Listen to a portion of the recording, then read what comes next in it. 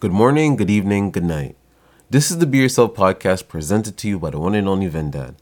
Have you ever worked an easy job, but mentally you weren't into it, so it made you feel physically weak? Or the person that hired you told you everything you would be doing, and then you started the job and they have you doing other shit that they said you wouldn't be doing? Or you're supposed to finish work at 2 p.m. and they keep you until 4? All that shit just plays with my head and makes me feel like these people don't respect me or my time. And once I get into that battle in my head, I'm just like, fuck, I don't want to be here. I don't want to work to my best abilities for this person. I just feel like it's always going to be a waste of time for me. And that's what made me start thinking to myself, I actually rather work for free at a place I enjoy so they can actually see my skill set and see what I'm actually worth and give me a job that fits me better than me just going all over the fucking place and finding these jobs that are easy and I don't learn anything from it. I don't meet new people that can benefit me. Things of that nature.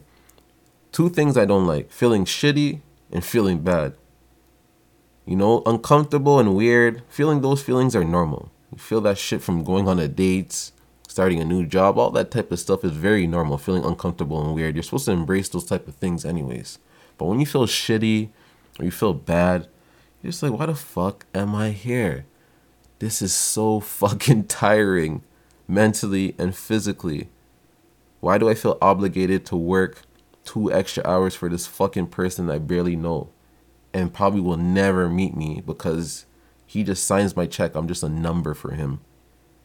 I'm just a digit that he fucking says, okay, give him this much. He's worth that much. It's fucking tiring sometimes mentally, bro. I'm not saying quit your job and just work for free. I'm just saying try to find something that fits you. And obviously it's easier said than done. So that's why if you have a shitty job, this is what I was dealing with, to be honest. When you have a job that you think is shitty, you should really try to put time into your side hustle until your side hustle turns into your main hustle.